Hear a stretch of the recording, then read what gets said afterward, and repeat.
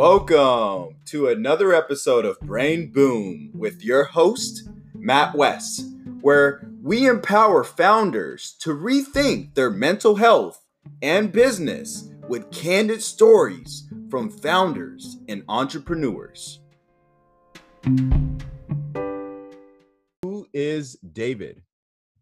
Well, first off, thanks for having me. I am the co-founder and editor of barbend.com, which is a website on all things strength sports. So news, analysis, opinion, tips on strength sports like weightlifting, powerlifting, CrossFit, and strongman. I was originally a business journalist writing for places like Fortune and Forbes and thought that was going to be my career, but kind of got bitten by the entrepreneurial bug, advised a bunch of startups, and then started contributing to and then editing for a lot of fitness publications. Ended up co-owning a gym for a bit and kind of fell into the fitness industry, and through that realized that there was a need within the fitness industry for really high quality journalism and content, particularly for some of the underserved communities in fitness, strength sports being one of those. So I got my start as a business journalist, but these days I'm still an editor though for my own startup.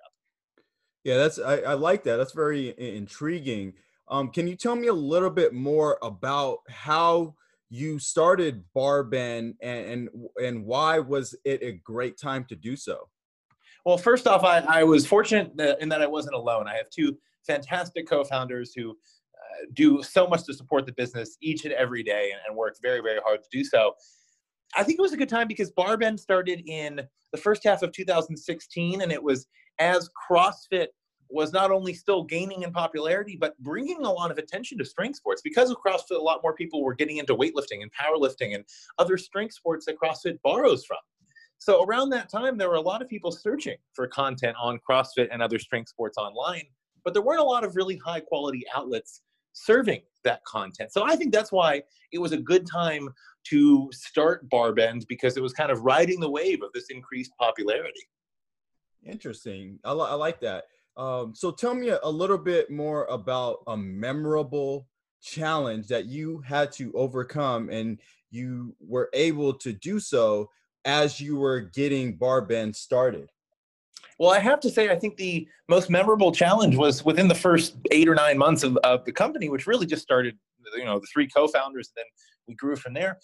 I think the biggest challenge was being taken seriously as a journalistic outlet and as an outlet that cared about accuracy, because a lot of the existing content platforms for strength sport at the time were just blogs. It was a lot of conjecture. If something was opinion, it wasn't labeled as opinion. And we wanted to prove that we were a real company that did care about articles, that updated articles, that really went after the facts, and that really strove to produce high quality content. Getting taken seriously in an industry where there wasn't really serious content, or I would say argue wasn't content kind of up to the standards we were hoping for, that was tough. And I think one way that we really overcame that was through our partnership with USA Weightlifting, which is the official governing body of weightlifting in the United States.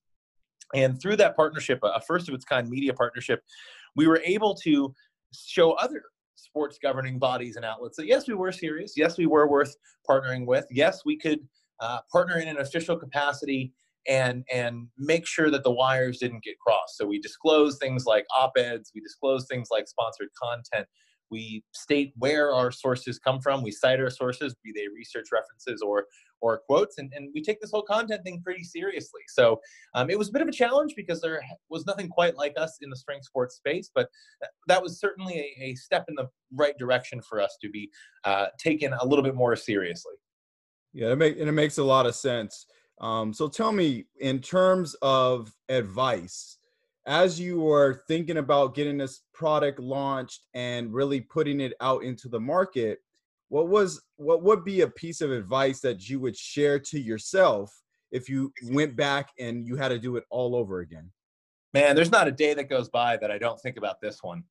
And that is, I would have told myself to punch above my weight a little earlier, or at least punch above the company's weight a little earlier. We were smart, but I think we did things well from the very beginning. And I think that a lot of the partnerships we've developed, a lot of the relationships we've developed, be they with sponsors and advertisers or governing bodies for sports, and obviously you have to treat those differently. And like I said, make sure the wires don't get crossed, so to speak. I would have gone for some of those big partnerships earlier. be it syndication partners, other content outlets we've worked with. I would have gone for those partnerships earlier because oftentimes they were partnerships I assumed we weren't big enough to get, or we weren't established enough to get, or we weren't established enough to get. But once we inquired about them, more than often than not, folks said yes. People were more willing and more eager to work with us than I had anticipated, even when we were much smaller. So I think I would tell myself to, go for those partnerships and go for those connections even earlier in the company's evolution. And I think it could have accelerated our growth significantly.